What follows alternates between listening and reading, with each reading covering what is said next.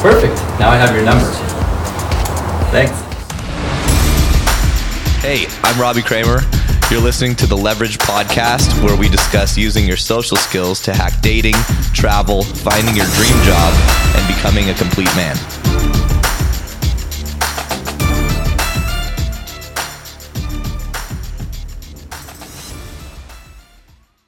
So we're going to start today's episode with a quote, and it's from one of my favorite comedians, Jim Jeffries. And Jim Jeffries says, "I've got a theory. Every single time a man sleeps with a lot of women, he's called a stud. But if a woman sleeps with a lot of men, she's called a slut. And people think that's unfair. Nah, it's completely fair. And I'll tell you why, right? Because it's fucking easy to be a slut, and it's fucking hard to be a stud. To be a stud, you have to be witty, charming, well-dressed, have nice shoes, and a fake job. To be a slut, you just have to be there. There are fat, ugly sluts out there. There are no fat, ugly studs. I've met slutty dwarfs. I've never met a stud dwarf, maybe in their own realm, but none that have ever crossed over to our world. And when I say sluts, I don't mean that as a bad word. I love sluts. I fucking need them in my life. Sluts, they're the best. I want what everyone else wants in the world. I want to fall in love. I want to get married. I want to have kids. I want to be happily ever. I want to be happily ever after. But the problem is, I've done this job for so long and fucked so many sluts that I can't go back to nice girls because nice girls are shit in bed. So that's Jim Jeffries. If you haven't seen that, it's hilarious. Much better delivery than I just did. And on today's episode, we have the host of the Manwhore Podcast, Billy Procida, and we're going to be talking all about sluts and studs and maybe man whores and all sorts of fun stuff. He's got an awesome show, and I'm really excited to have him on. So, Billy, welcome. Hey, welcome. Jim. I know he plays up the chauvinism for the bits, but if dudes would treat the sluts like people more, they'd find themselves to be studs. I agree completely. Yeah. I mean, when he when he basically went on that rant, when I saw it the first time, I'm like, oh my God, that's the funniest thing I've seen in a long time. And I love sluts too. I consider myself a slut. I used to be a huge slut. Now I'm actually in a monogamous relationship, and I wanted to talk to you about that a little bit later. And we can kind of get into some of these terms or whatnot. But before we do that, why don't you just give us your background, introduce yourself. How'd you start your own Manwhore podcast, and how did you kind of become, Billy? How I became Billy sounds like a whole mini series. It's funny because I do an annual thing with my listeners called Manwhore Con.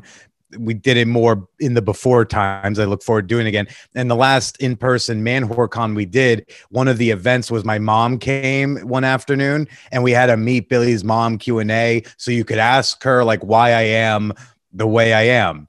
And it started with like a really surprising story I had no idea about my dad's stance on period sex. So I guess that's a factor. Hi. Yeah, no. So I'm a stand-up comedian here in New York City. My name is Billy Procida, and I host a show called the Manwhore Podcast, a sex-positive quest for love. And I started the show back in 2014, talking to women I'd hooked up with about why we didn't work out. And the show has since expanded beyond such an embarrassing premise. But like I do still occasionally talk to exes on the show, but I also now talk to sex educators and sex workers, queer performers, dating experts, other comedians and such, about gender, love, sexuality, butt stuff, all the good things. All the good stuff. Yeah, I recently listened to one of your episodes where you were interviewing I forget what her name was, but she was a black unicorn who attended a lot of sex parties. Oh, Gabrielle Alexa. Yeah. Yeah.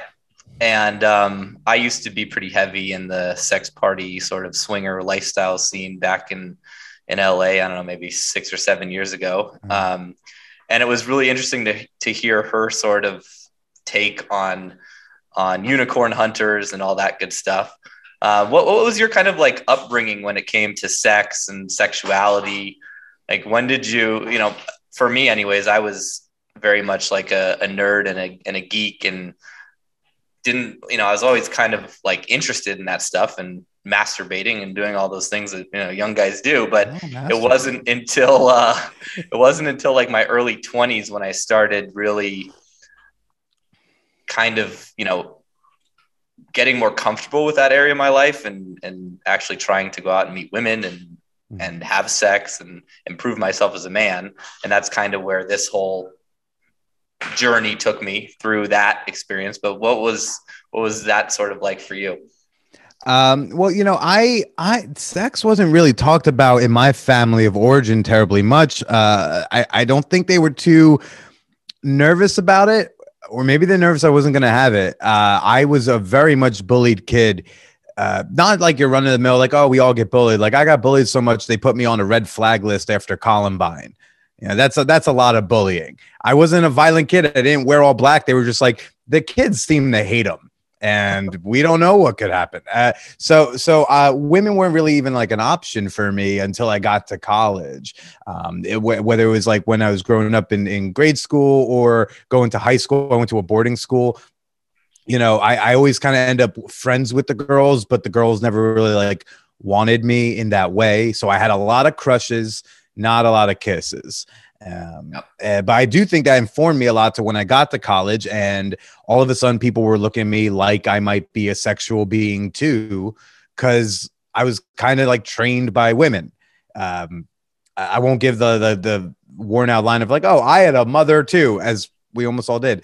And I had a couple sisters, but like all my friends were girls, and I would hear them complain about men. And I would also watch a lot of stand-up comedy, which not for nothing gave me some insights into how all those like sexual interpersonal relationships worked.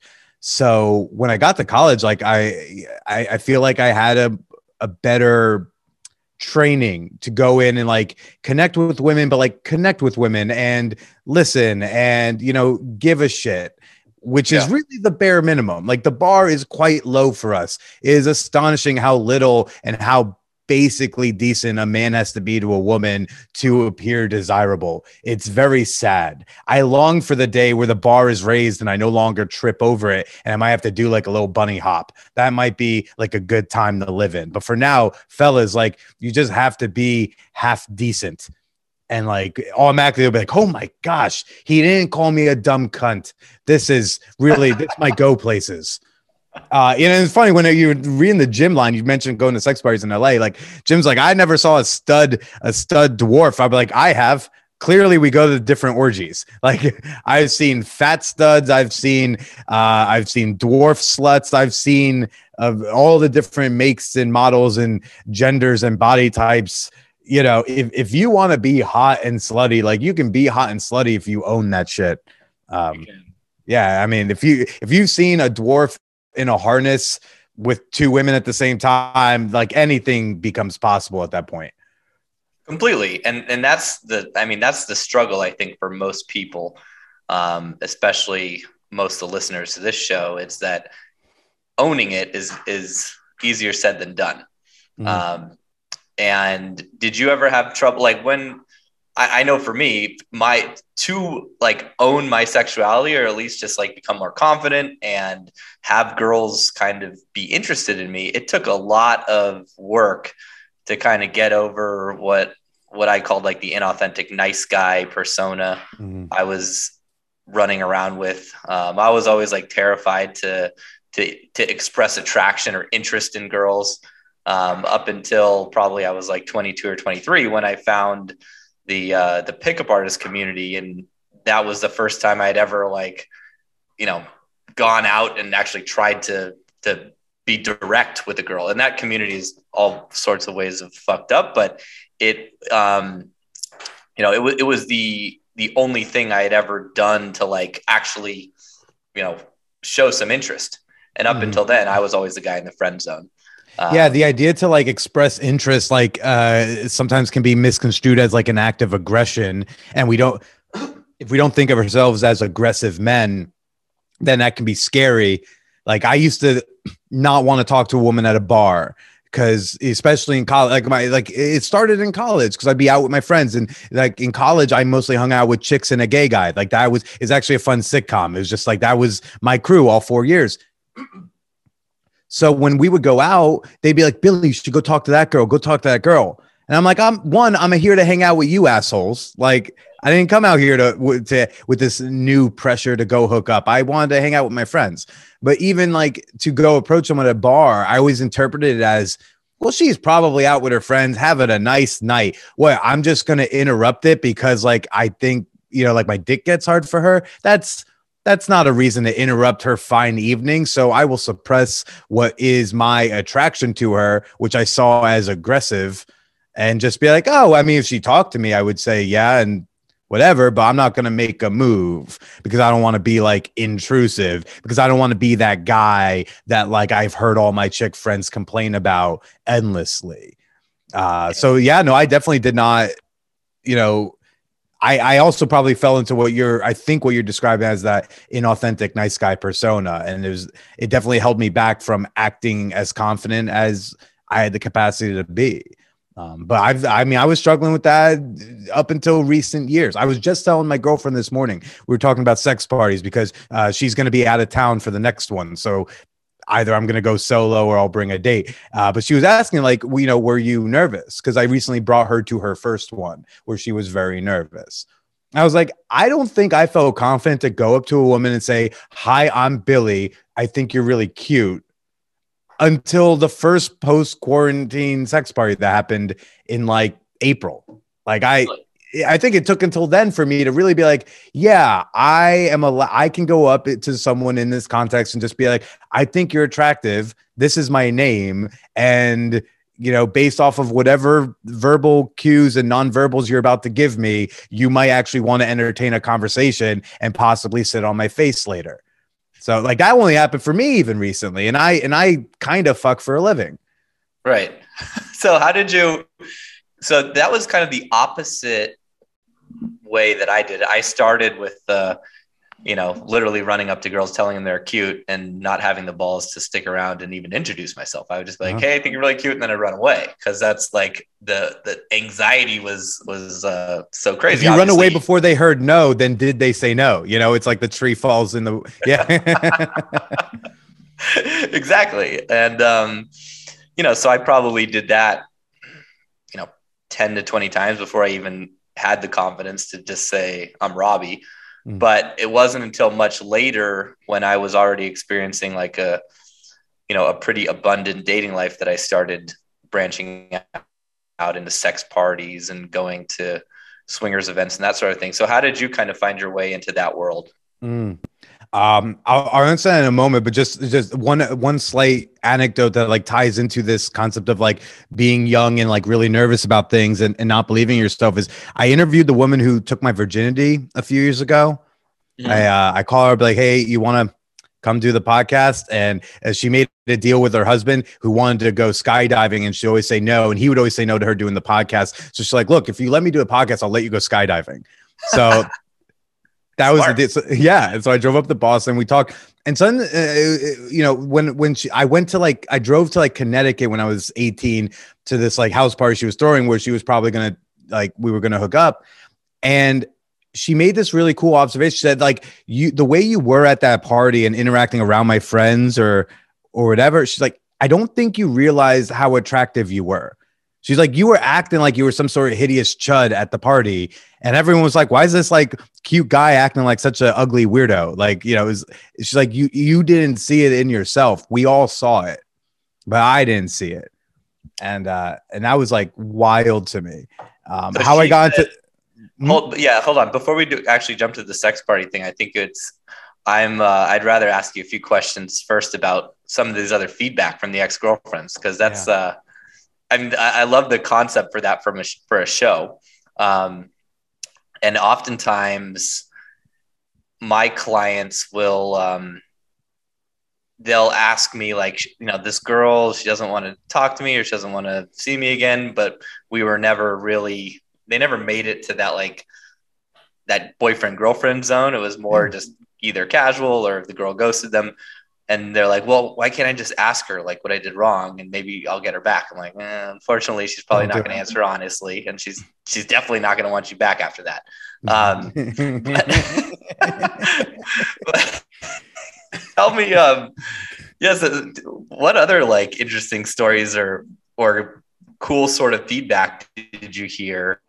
Unexpected feedback did you hear from your exes that you interviewed? Well, your clients can do that if they buy microphones and make it like a very embarrassing public facing project. Then they might say yes more. Now, I mean, early on, I started the show when I was 24 years old. So I was like, I started the show because women would sleep with me, but they wouldn't date me. And I wanted to find out why.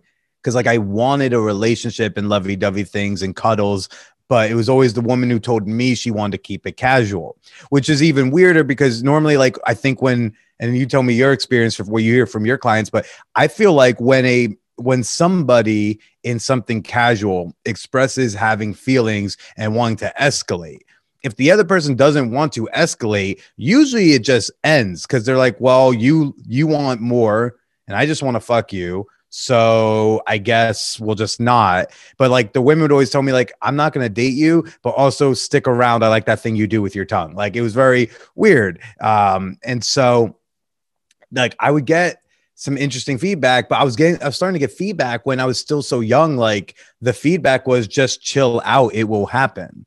You know, I mean, I think I did my 10th episode with this sex researcher. It was the first like non-hookup guest I had on, and her husband showed up afterwards. I told him the premise of my show and he was like, can I pull rank on you? Because he was in his 40s and I was 24, and he was like, yeah, just chill, like it's gonna be fine, there's time. But in getting that immediate feedback, I mean, I learned I can be very condescending to younger partners, which is a thing like I'm working on with the condescension. I'm very frustrating to fight with. I can get very left brain and caught up in the who's right or who actually said what thing or making sure I'm quoted correctly. And none of that ever really ended up in like, it's like, okay, I was right. It's not like I win the fight. That is a very difficult lesson to learn. One I'm still working through and working on my personal right doesn't patterns. necessarily make you feel better. Yeah, I thought being right would make me happy. Oh, how wrong was I, especially in this country. Where being right just means like you're stealing an election. I don't know.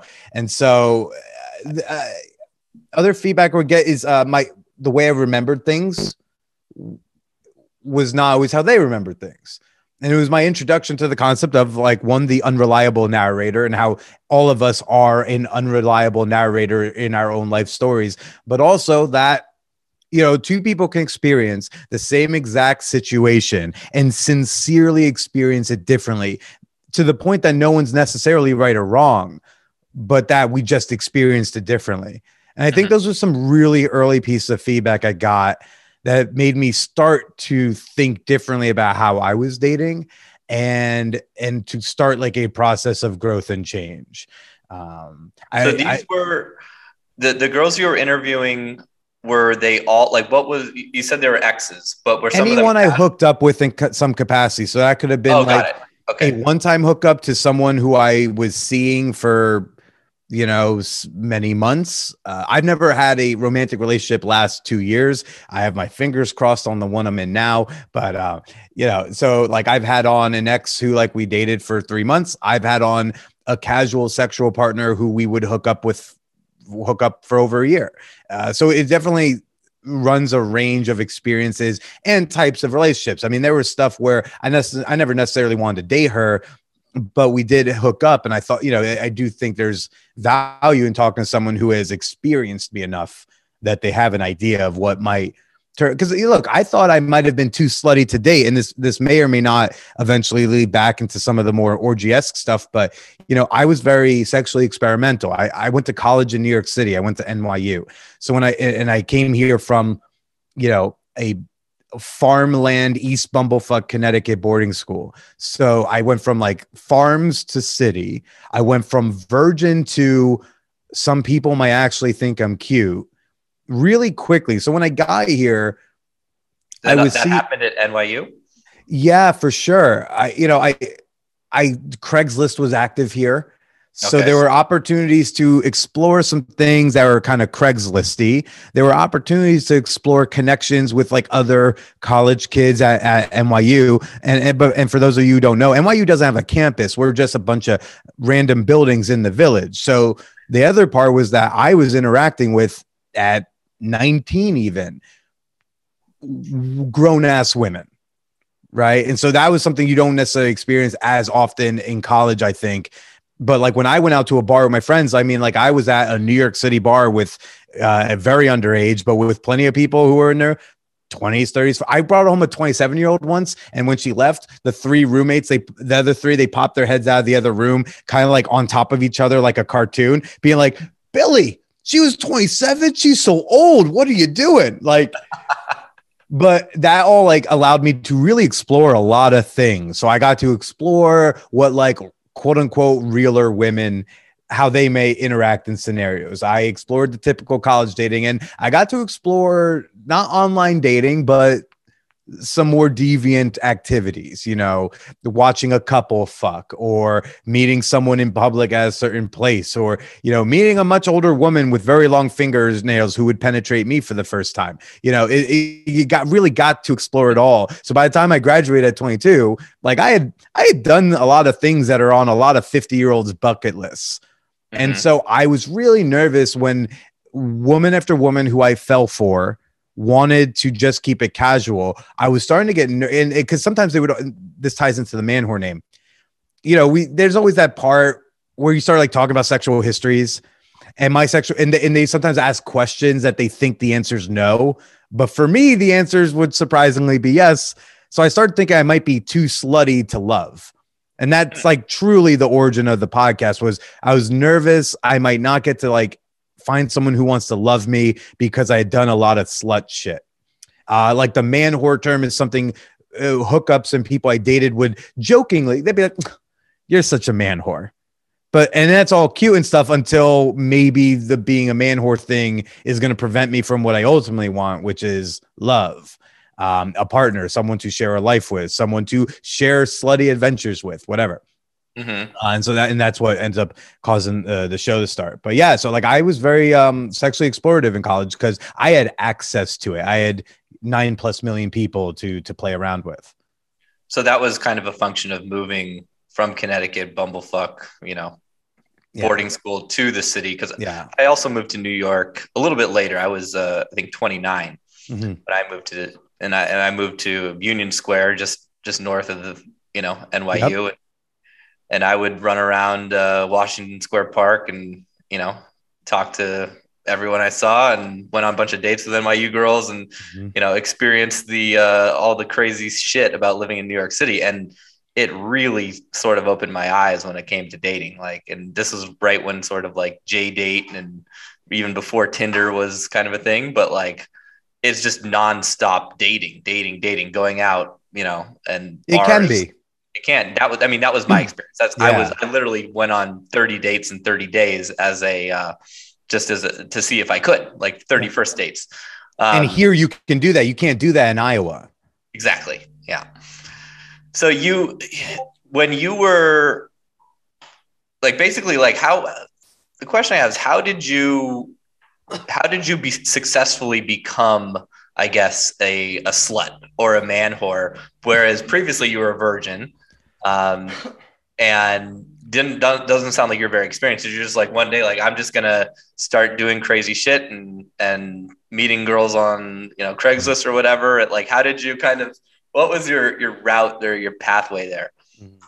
So freshman year, although like I hooked up with some people that summer, like fooled around with people. And for me, again, like freshman year, making out with, and even today, when I go to a play party, my goal is to make out with someone new. Everything else is bonus. I love making out with like a new connection. But so back then, even like a fucking hand job would be like, oh my God, I got a hand job. This is great.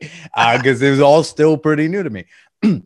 Freshman year, like I ultimately ended up having a monogamous relationship until sophomore year started. But when I got back sophomore year, oh my, just really ran with it.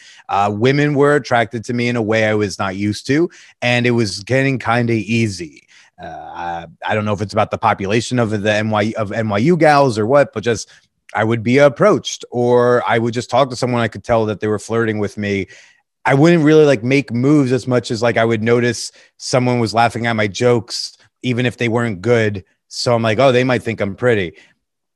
But yeah, I I think just that was started. a function of like how you looked, your personality, obviously everything together. Were you behaving in a different way where you saw that sort of transition from way more interested women to not Yeah. Well, prior? I definitely started like acting more. I started acting less meek and scared when I got to college. I think that was a function of going from one institution to another. Because even when I went from, like, because I went to a K through 8 grade school. So even when I went from there to my boarding school, like I still didn't really transition. I didn't, because when you do something like that, if you move cities, if you move to a new office, if you move to a new school, it is always an opportunity to become someone new and try being not someone different, but a different, hopefully better version of yourself. So Yeah. that totally happened for me when I got to college. I was like, oh, I have permission to start over. No one here hates me yet. No one here wants to bully me, right? No one here knows any embarrassing stories yet. Like I get to start from scratch. And it wasn't I acted like a different guy as much as just a more confident version of me. I felt like I had Gave yourself permission to do that. permission to Yeah. kind of do that. Sounds like it. The sluttiness just kind of happened by accident. And this is a really good example of like why I tell, I get guys who ask me like, how do I get laid? And my first answer is like, stop trying to get laid. First thing.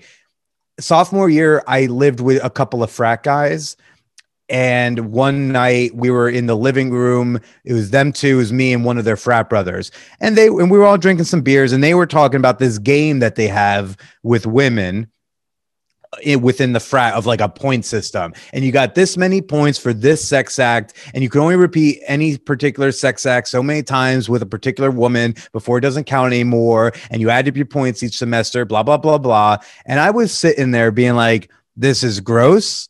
This feels kind of disgusting. This feels almost wrong to do and not a great way to treat women. And of course, I also thought, I wonder what my score is. So Right. I kept quiet most of the conversation. They're all like adding and then they all start sharing the scores. And then in my mind, I like tallied up that semester so far and I blasted way past all the frat boys. It was almost as if when you treat women like people, they kind of want to sleep with you a little more. So weird, so strange. When you're not when they're not on their defense, constantly trying to stop you from trying to fuck them, they sometimes end up kind of wanting to fuck you. Weird. Strange idea. And so like truly sophomore year, just like, I don't even know how it would happen, but just women were down to talk to me or I just talked to people and I'd realize someone's like flirting with me and I would just keep it going.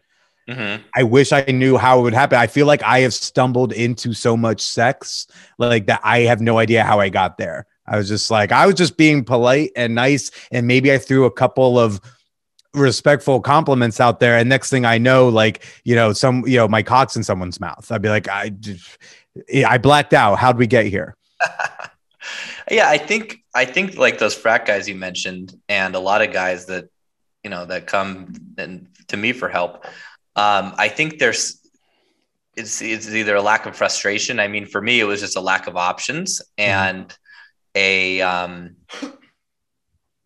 just a bit of a frustration, and it created that thirst, that hunger, that neediness. And it's really hard to be presented with the opportunity to talk to a woman you do want to sleep with and not have that neediness show through.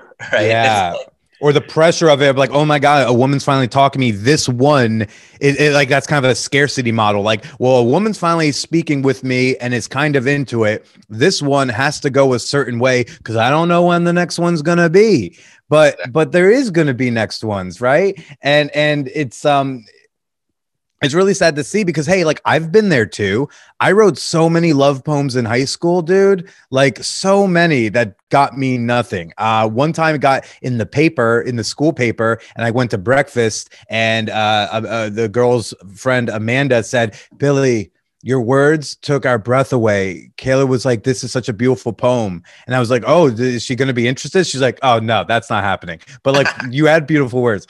Like I've been there. But and what makes me sad, and it's something that like I do see among like capital M men, is that there is this like we were all like a different Google search result for the same thing. We all probably searched something along the lines of like how to talk to women, how to get a date, how to get laid. Honestly, if that's, that's fine to search.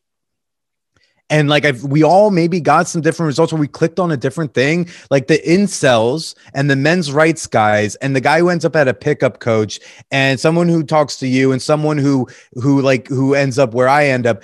We just all clicked on a different link that maybe took us down different paths. There is certainly like a timeline in the multiverse where I ended up an incel, where I ended up more angry and resentful towards women who didn't fuck me. There is an alternate timelines where like that is the case. And it makes me sad to see like the incels, like who seem to act like pussy is going to make it all better. Cause I see them really sad. I see people who are like really depressed and down on themselves, but like sex isn't going to make it better. I get laid a lot and I'm a sad clown. Like the sex won't like fix it all. It's a nice soother, but like after all the chemicals in your brain wear out, you're still sad if you don't go to therapy. I mean, I thought having sex a lot and having sex with like the most beautiful women it was the secret to life. And the more I did that, the more unhappy I actually became. So yeah. Go figure. I built my entire life to be able to do that, 24/7, kind of like a Dan Bilzerian or Hugh Hefner sort of thing. That was like my version of I don't know, heaven or something, whatever on earth. But the more I did, the more kind of depressed I came, which goes back to your point where, finding or trying to, get from here to there probably won't do anything, but therapy might. Mm-hmm. Definitely did a little bit of that too. But not to go off on a tangent, I think it's a good tangent. I think men need to be talking about this outwardly more often, because I think a lot of men are obviously feeling this, because you and I have both felt it, and we're probably not anomalies. But if we don't hear other men talk about it, we may not think we're allowed to, or we can only complain about it to our chick friends, which ends up coming out in this like weird, sad, mopey way. It's like, I don't know, like if I had known other dudes were having like the same like nervousness around women as I had, like I might have felt a little more comfortable. So, I mean, I it's fine to, to get off the tangent, but I do think it's a good tangent to be on, because I hope other dudes hear and go like, oh, like, I don't know, if the pressure was all off of that one time you're talking to a woman, that one match who actually responds to you back, and everything isn't riding on this one, gosh, wouldn't you be a little more relaxed? I know I would. Yeah. I mean, huge, big time. When did you get into stand-up, and what was the kind of the impact that had on your persona, confidence, sex life? Because I know a lot of guys who, like, one thing that I tried when I was trying to, make myself more attractive was improv comedy. Oh, that's a great way to look super unattractive. What are you doing? Oh my God. Improv. Oh my gosh. There's nothing sadder than hearing. Now I will hold space for that. There are benefits for all professions of taking a level 101. I get it. That is fine. Public speaking. So I've since amended that there is nothing sadder than hearing someone who is not like pursuing comedy as a career than hearing someone say they're taking a level 2 improv class. Oh my honey, why? Like, you did the 101, you got some new life skills. Stop it there. Like, it only gets sadder from here. You took the improv class. Oh my. It was a awkward class. There are some interesting individuals in that class, that's for sure. Yeah. And I don't think it really helped me, with my conversation skills. I was hoping it would, but you just all of a sudden, like, you're trying to. I was just gonna make a dumb joke about gesticulating during conversations, and that was all you learned how to do was mime during a conversation better, but you didn't feel any more confident. Dumb jokes, but please continue. No, it was a good improv exercise. No, but what you kind of said earlier too, about clicking the wrong link and going down a different path, I thought that was, super profound and interesting, because totally, like, that's, the first thing I clicked on when I did one of those searches was like, I don't even know what it was, but it led me down this whole like sort of pick up random weird path, which I had almost no interest in prior to that. My only interest was, trying to win golf tournaments. And, I'd see girls, I'd get nervous around them. I'd be like, probably not going to work out. And occasionally they'd fuck me. But then when I heard about this whole sort of like, wow, you could, go to a bar and bang the hottest girl, that became like a new obsession for me. And I remember that my college buddies who I was hanging out with before that, they were like, they just didn't really care about that. I didn't kind of get how they couldn't care about that, if that makes sense. I was so You're looking at them like, have you had sex before? It's amazing. Why are we not talking about it all the time? Yeah. So it's interesting to hear sort of your take on that.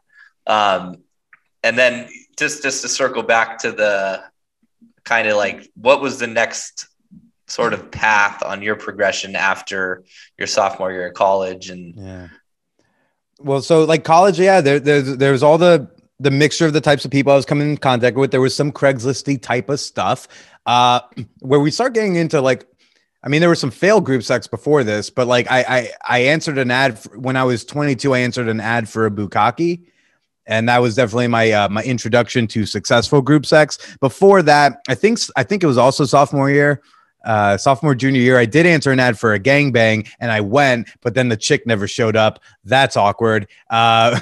That's just like every bad gay porno where it's hey, we're all here to fuck the lady. Lady's not here. Guess we'll fuck each other. I feel like that's the script for a lot of those. But the first successful one was like I went to this bukkake senior year where it was just really fun, and she just like blew a bunch of dudes. I also saw how happy she was. And I could tell it was for her. It was Christmas time and the Christmas tree was up. And before we started, we were talking over like what the expectations were again and whatever limits were in place. And then she says, "Hi, everybody. Can I make a request, please? If you don't mind, if it's okay, if we could just like get a picture of me with like my face and all the dicks under the Christmas tree, it would just like make me really happy." And I was like, oh, this woman just like really wants to suck a bunch of dicks. Like, okay. It is like my introduction truly to something like that. And then after graduating, I answered a different bukkake ad. There were a lot at the time on Craigslist. And it was this dude. The bukkake kind of failed in that it was just me, him, and the chick. I was expecting more of a group encounter. I didn't necessarily want that to be my first threesome. But afterwards, I guess I behaved myself well enough. He started inviting me to more of them because he ran something called the Bukkake Social Club. Okay. How nice. And I started a social event, so it makes sense. Yeah, like he had these friends, or he'd meet women who wanted to get gangbanged, or like they wanted to experience like a lot of men in a group sex scenario. And so he had this like email list of dudes he would invite, and he would always invite me. And he would never charge me because I didn't know there was a charge until I go to the next one. And he's going around the circle, like saying, all right, let's do, hey, just say this, do this icebreaker, say who you are, introduce yourself. And then we'll take your donation. And then he gets to me and I hear donation. I'm like, wait, what? Cause I'm like 22 and broke. And I was like, I was just here for blowjobs. And he gets, and then Jefferson got to me, he points at me. He's like, and Billy, you already took care of that. And he winked at me. I was like, oh, this nice man just wants to shepherd a young boy into some free blowjobs. How nice. But I started getting invited to those. And then he had a birthday sex party that he invites me to. And I say, sure, I want to go. And he was hosting it at a place called Hacienda. So Hacienda is the play party community I'm currently a part of. I wake up that day and I wake up sick, so I don't go. More people should do that. When you're feeling sick, don't go to shit. Stay the fuck home, COVID or not. And so but I don't feel well, so I had to cancel. I was like, oh, I can't make it. But that got me on the Hacienda email list.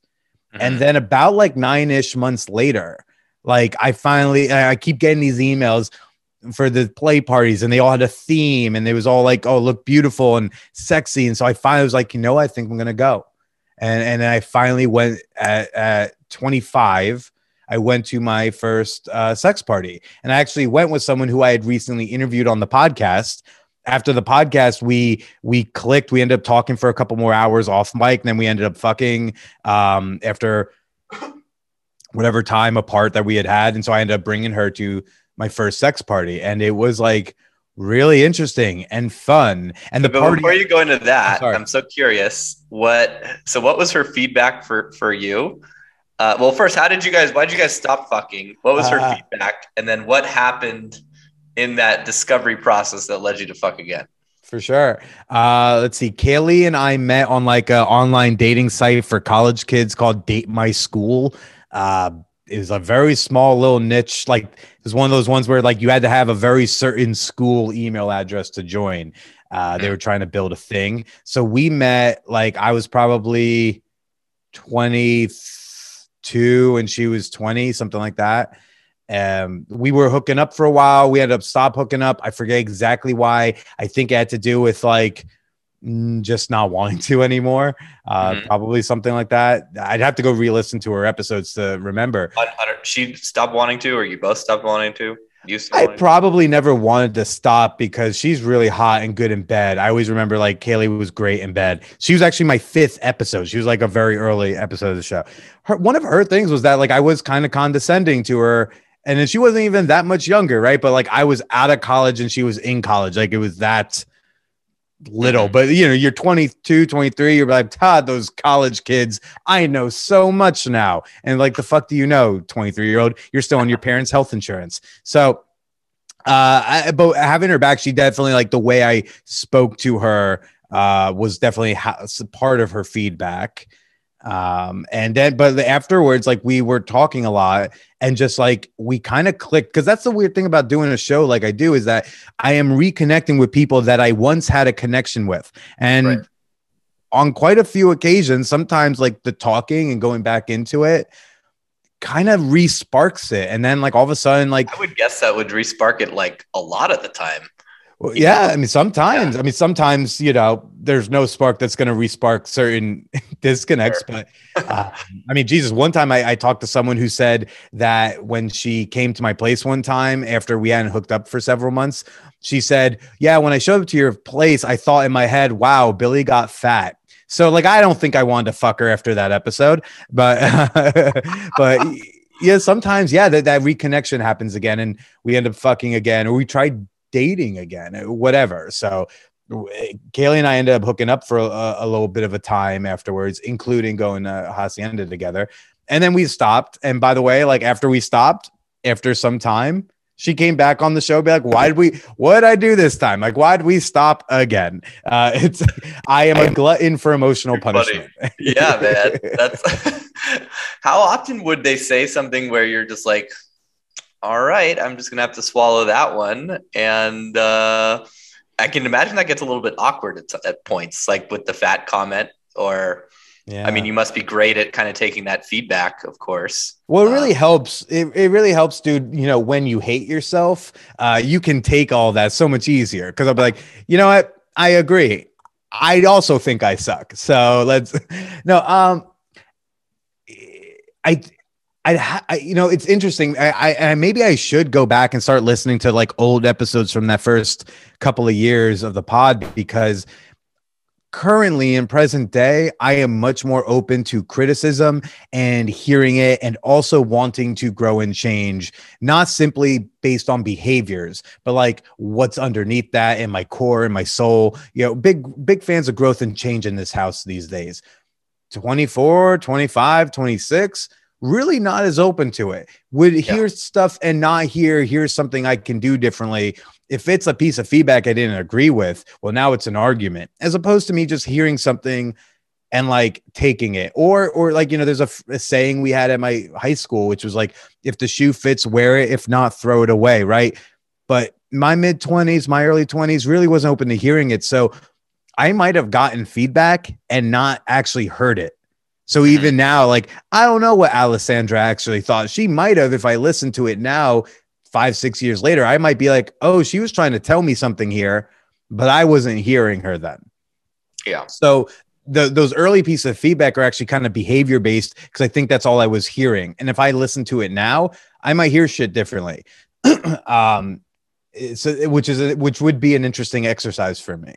Because now when I hear like a tough piece of feedback, you know, I'm ready to hear it and like sit with it. But I always didn't have that capacity. I actually took this like sort of strange woo-woo spiritual growth 6-month intensive where that's kind of like all we did. we did these strange exercises where we'd like, do dances or skate around on rollerblades, and then he would videotape us, and everyone in the group would essentially just criticize you and point out everything that you were doing wrong or bad or also good, but it was mostly negative. He would point out like why your skating was shitty. He would say like, it'd be like you're disconnected from your future, and you're such a greedy asshole that I'm seeing that that asshole in your skating. I hate you as I'm watching the skating, and you're just wow. Like, okay. You were like, I was just going in a circle, bro. Yeah. Oh, exactly. And then he'd say something like, can you see how you're subtly manipulating everyone here? You're really trying to like take us out here. I'm like, I don't see that at all, but I'm in the class. So, and obviously the point of that is to think like, well, where else in my life do I maybe do that? It's not about the skating. It's about like, does that come out elsewhere? It's 100%. His whole premise was how you do anything is how you do everything. And that's why he would use these different sort of movement exercises to deduce that. But yeah, just that process of getting feedback and taking that in and realizing what you hear versus what you don't. As far as personal growth goes, it's I bet if I re-listen to those first 50 episodes again, if I ever wanted to like frustratingly do that, I bet you I would learn more about what they were trying to tell me about myself then. I bet you I would leave those 50 episodes with a new understanding of like what it was I was doing in my early 20s and in college in a different way than however I experienced it when I recorded those, for sure. Mm-hmm. But that's also, I think that's age and maturity. And I think that's just trying to, I'm in a place where I want to do better. Whereas back then I had a lot more defensive energy and I wanted to prove why y'all should stop criticizing me. Right. And the thing you said earlier too is, and the thing that I forget, someone pointed out to you was like, it'll get easier when you get older. And I found that to be probably the most truthful thing when it comes to, having more options and more success as a man in general. It's just, we get better with age and we stop doing a bunch of the wacky shit that we were doing as a 22 or 23-year-old when we get into our early 30s, and things just get much easier and feedback gets easier to take, or you hear more feedback and whatnot. How old are you, by the way, now? I am 32. My hair is 45, but I'm 32. Oh, okay. I'm 39, but I had a hair transplant. You're 39. What? Wait. One, fuck you. You're 39. Two, wait, you did the hair transplant? How was it? Dude, I got to figure out what I want to do with this. I think I need a Netflix special before I can afford such things, but that looks great. Thanks, man. I'll show you my Ukrainian license picture, and you can see the amount. I can see some hints of the trying to get the light. Yeah. Oh, wow. Yeah. Wow. Such a difference. Yeah. Yeah. I mean, I can see that. It was. Yeah, you're definitely a candidate if you would. I'm at the phase now where I'm getting less self-conscious about like my torso. I'm getting way more self-conscious about what's on the top of my head. Well, if you do it, definitely do it in Turkey, because it's like 1/5 the price. I will keep that in mind. I've never been to Istanbul. It sounds like a fun vacation. It's just a bunch of guys walking around with bandanas on and hair transplants. It's pretty funny.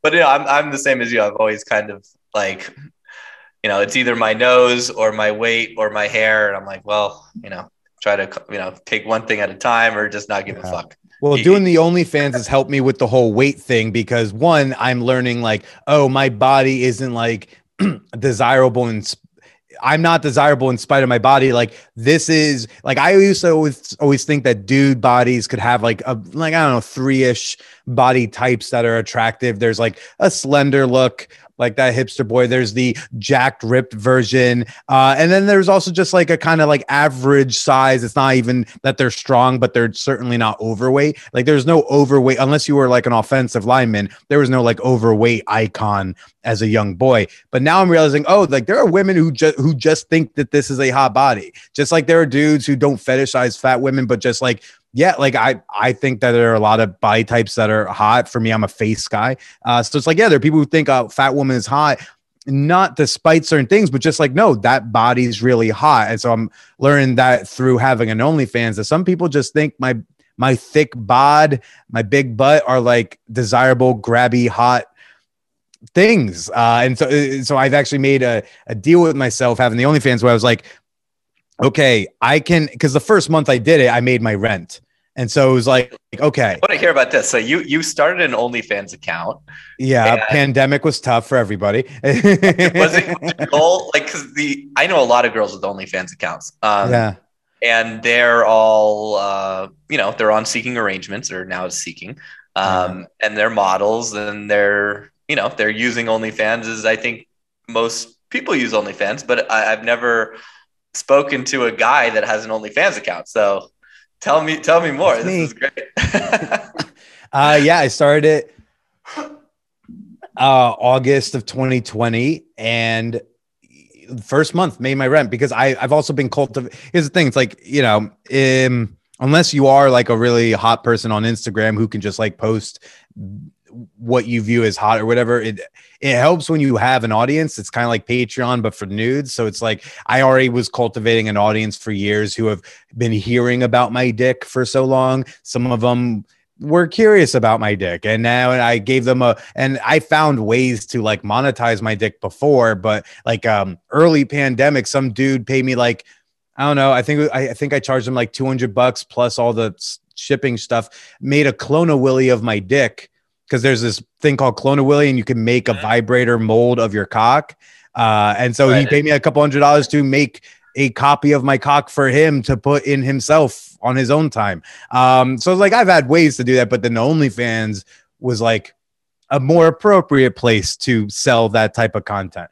And so I started that. And the deal I made with myself was, okay, Billy, you can keep hating your body if you want to. You don't have to like your body. If you want to hate it, that's your choice. But I can't call it not hot, because that body paid rent. So it was like, you can hate your body if you want, but you got to respect it, because that body's working. You can't argue with if it pays the bills, it pays the bills. Yeah. So I was like, I guess against my own thoughts, I am a hot boy. And we spell boy BOI, because that's how apparently the queer boys like to spell it, and I like to cater to my audience. So I'm guessing most of the people find their way from your podcast to the OnlyFans. Podcasts and the social media, but also like I got some like good press early on. So I was in some BuzzFeed news articles about men with OnlyFans. So I actually get a lot of dudes who are just like, or people, I get a lot of women too, who will just be like, I saw you in an article, came on by. Nice. because someone with my face and body is not who we assume to be on OnlyFans. So when they find out that it exists, they now want it. As opposed to they may have wanted it, but they just didn't think it existed. Right. Yeah. It's funny how psychology works, right? Yeah. And what sort of content do you post on there? Obviously some dick pics, some body shots. Adult content. Well, like when we're done with this, I'm probably going to go back to editing this like pussy eating video I did with a friend of mine, Angel Amore. And so like sometimes I'll post partnered content when I want to collaborate with someone.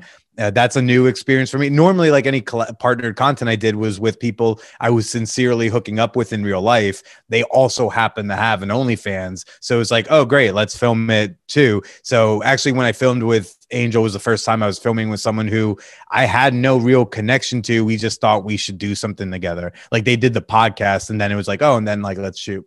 But I also post like, I'll post like dick pic stuff or butt pics and some solo like videos of, me like touching myself or putting something in myself, or fun one.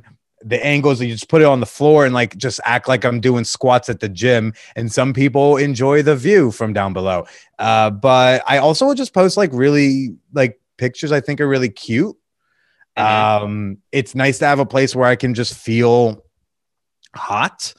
Yeah. Instagram sometimes will mistake my chest as a girl's chest. So I've been censored for nudity when I wasn't nude, which is its own mind fuck. And moderating bots are not really a good idea.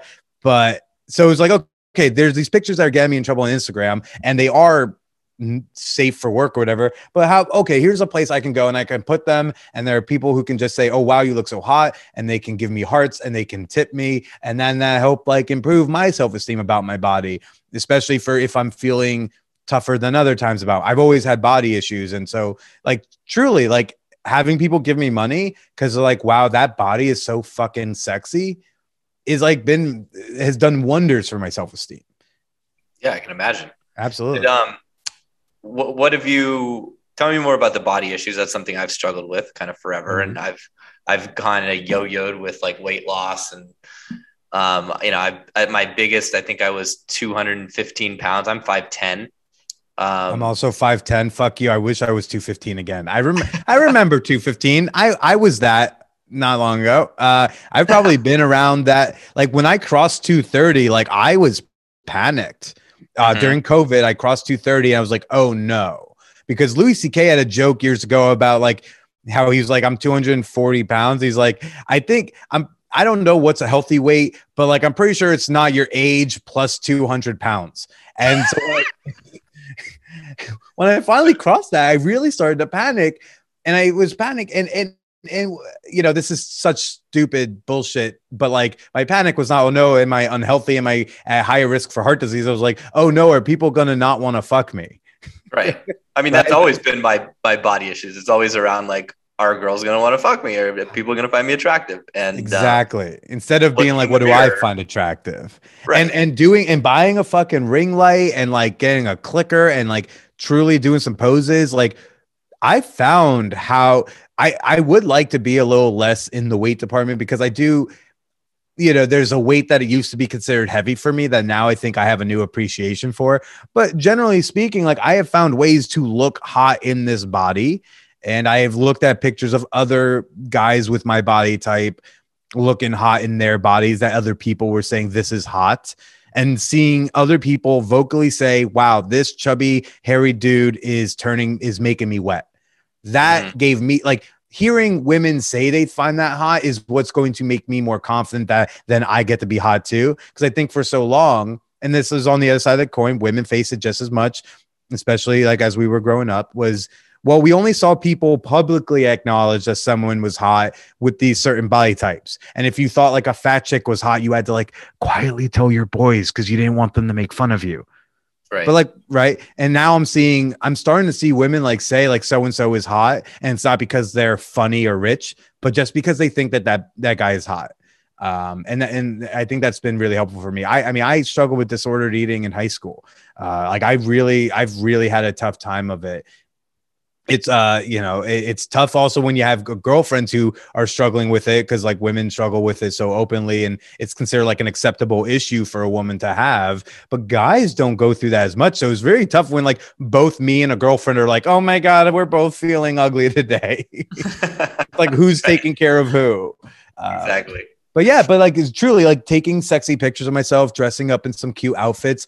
I'll be honest with you, body stockings, had no idea that was going to be a trick, but like I've put on some body stockings, a little bit of glitter, and I was like, damn, I look good. Like I look like a goddamn snack right now. And I take some pictures of it, and I'll have this like nice photo set of like 7 or 8 pictures where I look delicious. And now I'm going to post them, and people are good on strangers on the internet are going to call me delicious. And that's a feedback loop that is like helping me feel confident about my body, even when I'm not engaged in the feedback loop anymore. So if I ever get rid of the OnlyFans, I hope by the time I get rid of that, I will feel a place in my body where I don't need that anymore to feel good, that I just can feel that way. Yeah. Yeah, that's crazy. So what are body stockings exactly? That's different than like a body stocking, like it can be fishnet, so to speak, but they can have like designs in them. But yeah, body stocking's like a one. Yeah, it's a one piece that covers everything. They usually come in about one size fits all or one size fits most, I think is what the packaging says. And just see, it's cool. I got one a few months ago because I was getting ready for a sex party and I didn't know what to wear. I thought, well, maybe this will fit the theme that they had selected. The theme was like something celestial, so I got some like silver stars and I put them in between the fishnets, and it pulled off as an outfit. But just as a piece, I was like, well, I'm really putting on one piece of clothing, but it looks like I tried so hard because it's an intricate piece of clothing. It has a pattern, it has a design, it's hugging my body, it's hugging my curves in a way that doesn't make it feel like my curves are gross. It makes it feel like my curves are just as sexy as a woman's curves. And it's just like really cool to just be in this thing that I would never wear in day-to-day life, because you can't, because the dick is totally on display in a body stocking. So right. It's like cool, and it's been like my go-to hack for like if I want to feel hot or like if I need a sex party outfit and I don't know what to wear. So body stockings, they're good, and they're not super. You know, you can get one for like $20 to $50 at like really any novelty shop, and you just put that one thing on and you look way more delicious than before. Wow. Yeah. Big fan. If you ever like, I need a piece of lingerie, body stockings. I mean, yes. And there's going to be a woman on the packaging. Yes, fellas, you can wear it too. It's not cross-dressing. Doesn't make you gay. Doesn't make you queer. It's okay if you are, but like, if that's your concern, you can just wear that shit and look good. Yeah. Especially if you have a good hang going, you know, like sometimes your cock's got like a nice heavy hang, like usually it's crotchless. So like if you got a good hang going, it hangs out there nicely and it puts like everything like on a nice display. Yeah, I'm a fan. I'm a new advocate for men wearing body stockings or some kind of a lingerie-esque item. Well, I mean, for the people listening, I don't know how they don't immediately go to your OnlyFans right now. So I'll make sure to OnlyFans.com/callmebilly, you know, it's free to follow, and just tip me a little bit and we'll have a fun, flirty session. I mean, I'm an easy guy, you know, it's like, you know, cause like I identify as straight, but my wallet is very bisexual. I love it. So changing gears for a second. And I know we have to wrap up in a little bit, but monogamy, non-monogamy. I want to hear your perspective on that. Obviously, there's a million things in between those two, but you said earlier that you've had a lot of, your longest relationship was 2 years. I think you said you want to find just shy of 2 years. Yeah, I want to see a full congressional term one day. There you go. Would you ever obviously you're non-monogamous. Have you ever been, and I think you said you have been in monogamous situations, but would you ever consider monogamy in the future? And yeah, well, that's the question, I guess. So, you know, monogamy and non-monogamy, though they sound like two options, you know, I compare it almost to asexuality and everything else. For those of you really into the asexual lingo, you could say allosexual, but you know, asexuality is the end of a spectrum, right? It is the absence of, it's in the prefix and all. And then like, you know, you could say hypersexuality or whatever you want on the other end, but like everything else is sexual. Non-monogamy is everything that's not monogamous. If you are a couple who has a threesome every year for your anniversary, you are not monogamous. Welcome to the club. I don't know if anyone told you were one of us, but you're one of us. Google gobble. More people are non-monogamous than you think, because you know, not everyone's talking about their sex lives, and that's fairly fine. Right. So I am not going to have a relationship that is monogamous, as in on that end of the spectrum of possibilities. I am a big fan of people knowing that like non-monogamy is an option, though I think it is a more fun option. I think monogamy is a valid option. What I think is happening and then continues to happen, and I think it's happening a little less now with the younger generations, is people default into monogamy. I don't think a lot of people choose monogamy. I think people do monogamy because they think that's the normal thing to do, what they were raised to do, or that's the only way things can work because they haven't seen a more successful model, even though their parents, they'll be like, my parents have been in a monogamous marriage for 40 years. I'll be like, do you know they're monogamous? Because you don't know what the fuck they're getting up to.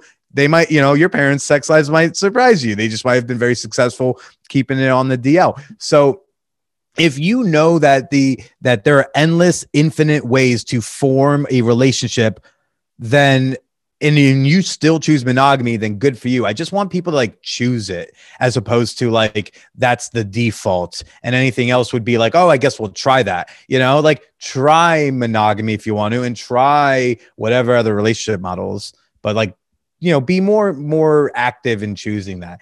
I think a relationship can be whatever 2 or 3 or 4 or 12 people want one relationship to be.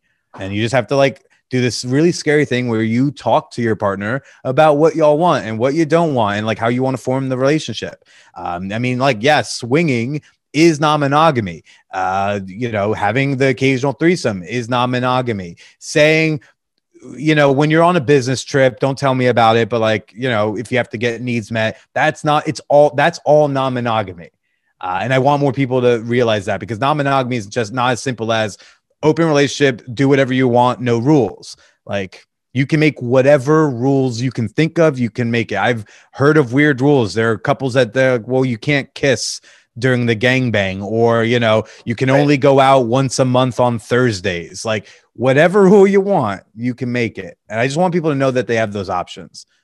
Yeah. And it starts with actually talking about it and being willing to have that conversation. Because I know so many guys that are, basically just like, well, I don't think she would agree to anything except monogamy. And I'm like, well, did you ask? No. Oh, okay. Just assumed. Or like, oh, when we're boyfriend, girlfriend, it's assumed we're monogamous. Is it? That should be a thing you also talk about. When people are like, oh, we got to talk about finances. We got to talk about schedules. And we also got to talk about like, are you okay with me fucking another woman? Like we got to talk about all those things. Mm-hmm. Yeah, absolutely. And one more just random question. After listening to the show you did, I forget her name again. Gabrielle. Yeah. So you had mentioned that you were both going to Hacienda later. I think it was maybe that day or that night. Yeah. First time ever. Over 400 episodes is the first time, surprisingly, I've sat with a guest that afternoon. We both said we were going to a sex party that night and we were going to the same one. Like honestly, it should have happened forever ago, but I'm glad it finally did. So did you guys fuck? Did either of you want to? Was there any sort of interesting happenings with that? Because that's where my mind went. I'm like, oh, I wonder if he wants to fuck her. They're both going to the same club. They're both clearly, like. Gabrielle's super cute. I was not thinking in that mindset at the time, but like I would be super down to do something with Gabrielle if like I sensed that there was interest or anything like that. Or if we were at a party and we were chatting, but it was not my intention. That night I was taking my girlfriend to her first sex party, and my girlfriend's also new to non-monogamy, period. So that particular night, my girlfriend was just so my focus because I wanted to make her feel comfortable. I wanted her to feel safe. I wanted her to feel safe that we didn't have to do anything. No clothes had to get taken off. We don't have to play with other people. I think we made a rule going into it. I think we decided not to play with others. And then at some point, actually during the evening, she kind of wanted to see if I wanted to include anyone. I was like, I want to include someone else. And I want to also stick by the rule that we set beforehand. So that way we know that there's no pressure involved in changing because we can just play with someone at the next party. Like we can just like go into the next party with different rules. So as much as like, yeah, I wanted her to like, she was really vibing with this really cute chick. And I could have totally been like, yeah, how about like we all fuck around with her or I'll watch YouTube. But I was like, you know what? We can get her number and we can play with her another time. But I just wanted to really focus on like my girlfriend and her comfort and her safety. Also showing her that I can like follow a rule. If we said it, if I change my mind, then I don't want her to worry. Does he change his mind about other rules in the moment when it's convenient? So I wanted to show her I can also stick by something like that. When I say it, I mean it. But it was a really beautiful. Like it sounds like she obviously enjoyed herself because she was offering to take things further than the rules you set, which is a very good sign. Yeah, which means that like, cool, then we'll just make a different rule at the next party. And if during that time, she realized this was comfortable, then like I never have to expand it. And I told her we gave her an orgasm in front of people. She got eaten out in front of like 50 strangers. That's never happened to her before. So like, yay. and then Definitely we get clicked. the golf clap for that. Yeah, it's just like I think I want like that was low key a goal of mine. It was like at a bare minimum, no matter what happens, so long as she wants to, like I would love to just make her come in front of a bunch of people because I think that's just a really nice feeling to have. Like when you have that orgasm and you look around, like as you're being pleasured, because I was going down on her, like to just look out, like your boyfriend's down on you and you're just looking out on so many like different sex scenes because the party I go to is very diverse in terms of like people's kinks, people's dynamics and relationship models. You'll see couples, threesomes, foursomes, orgy piles. You'll see cuddle puddles. You'll see a kink scene. You'll see people just lounging on the couch after having played, also looking out, and they're kind of looking at you too. Like, it's just a really cool scene. Just look out. You know, like 2 parties ago, I didn't go with my girlfriend, and I'm getting my dick sucked, and I'm just looking. I'm like, this is just beautiful. Look at all these beautiful, wonderful people having a good time. And I look down and, oh, here's this like 40-something-year-old woman blowing me. Like, what a nice life to have. Like, this is just a nice way. What was I going to do? Stay in and watch Succession again? Nah, this was a nice night. So I wanted to give that to her, and in that realm, we definitely enjoyed that part of it, and we got to kind of give her that experience, and she's really excited to go to another one. And so she's gonna be out of town for the Triple Xmas party, which is my favorite party every year, because you just see a bunch of like slutty Santas pretty much. But yeah. I'm looking forward to like us having another group sex experience to her comfort level because I don't know, I love her. I love orgies. I don't need to have orgies all the time. And I don't need to have all my orgies with her. And I'm up for if she ever said like, hey, I'm a little uncomfortable with you going to orgies without me for a while. I'd be like, okay, baby. Because for me, even though I'm non-monogamous, like my girlfriend's my priority. That's how I'm not a relationship anarchist. I'm not solo poly. So like, she is my priority. And I like that I'm hers. And that though we may want to do things, we also may choose to not do certain things for our partner. And that's also in mind. Yeah, not just in mind, but like, yeah, like it's kind of like this, like a prioritization. I may not make all of my decisions based off of her wants and needs, but I'm going to like heavily weigh in her wants and needs into my decision making about what sexual connections I explore. Like I can do a lot of stuff, and there will be stuff I can do and won't do because I think it'll make her feel a little better. And like, for me, that's all right. I'm into that. Dude, I'd love to, I feel like we could do another episode because we just started exploring the whole sex party thing and all the dynamics there. And I could talk until I'm blue in the face about this stuff. So me too. I've been talking to myself for like 7+ years. I'm always down to talk about this shit. I look forward to chatting with you for my show, the Manwhore Podcast, tomorrow. And we can talk about your introduction to sex parties and how you have the jawline and shoulders for it. You were like, I was going around LA, going to orgies. I was like, you look like you fit in with that. Yeah, the LA orgy scene was interesting. Yeah. The Ukrainian orgy scene is interesting too. So, but I didn't even know there was one. You'll have to tell me all about it. Because you're in Kiev right now, right? Yeah. Gotcha. About 3 years ago. Mm-hmm. But dude, it's been awesome having you on, and thank you so much for so openly sharing about all the cool shit you've done. And I'm sure everyone listening is definitely going to want to hear more. So tell us how people can find you, your podcast, OnlyFans, and any other links you want to drop. Sure. Well, of course, I would love for y'all to come check out my show, the Manwhore Podcast, wherever you listen to audio. That's Manwhore, one word. Never thought in my life like my career would partially hinge upon telling people, no, it's not 2 separate words. You got to do one or it doesn't show up. Man and no, lady, it's Manwhore, one word. When I call the bank and I have like an issue and I'm telling them my email address, which has Manwhore in it, gosh, that's always fun. Can you spell that? Sure, lady. WHORE. Yeah, like whore. Yeah, like that thing. That's almost as bad as my my username for most things. A lot of my banking is Golf Pimp 18HB. Well, that was a choice. Yes, it was.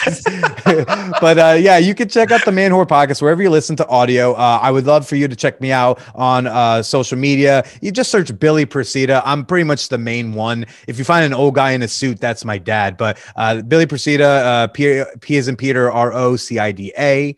And if you want to follow my OnlyFans, if you want to take a look at my hot pics, if you want to unlock some really juicy content, or if you just like want a little cute internet boyfriend to DM with throughout the day, check me out at onlyfans.com/callmebilly. All age, not wrong words, all genders and orientations welcome. Well, dude, thanks so much for coming on. It's been awesome. Those links will be in the show notes too, of course. And looking forward to coming on your show soon. Yeah, man. Thanks so much for having me. Okay, I'll talk to you tomorrow. Thanks for listening. If you want more, go to innerconfidence.com and don't forget to subscribe to this podcast for the latest episodes.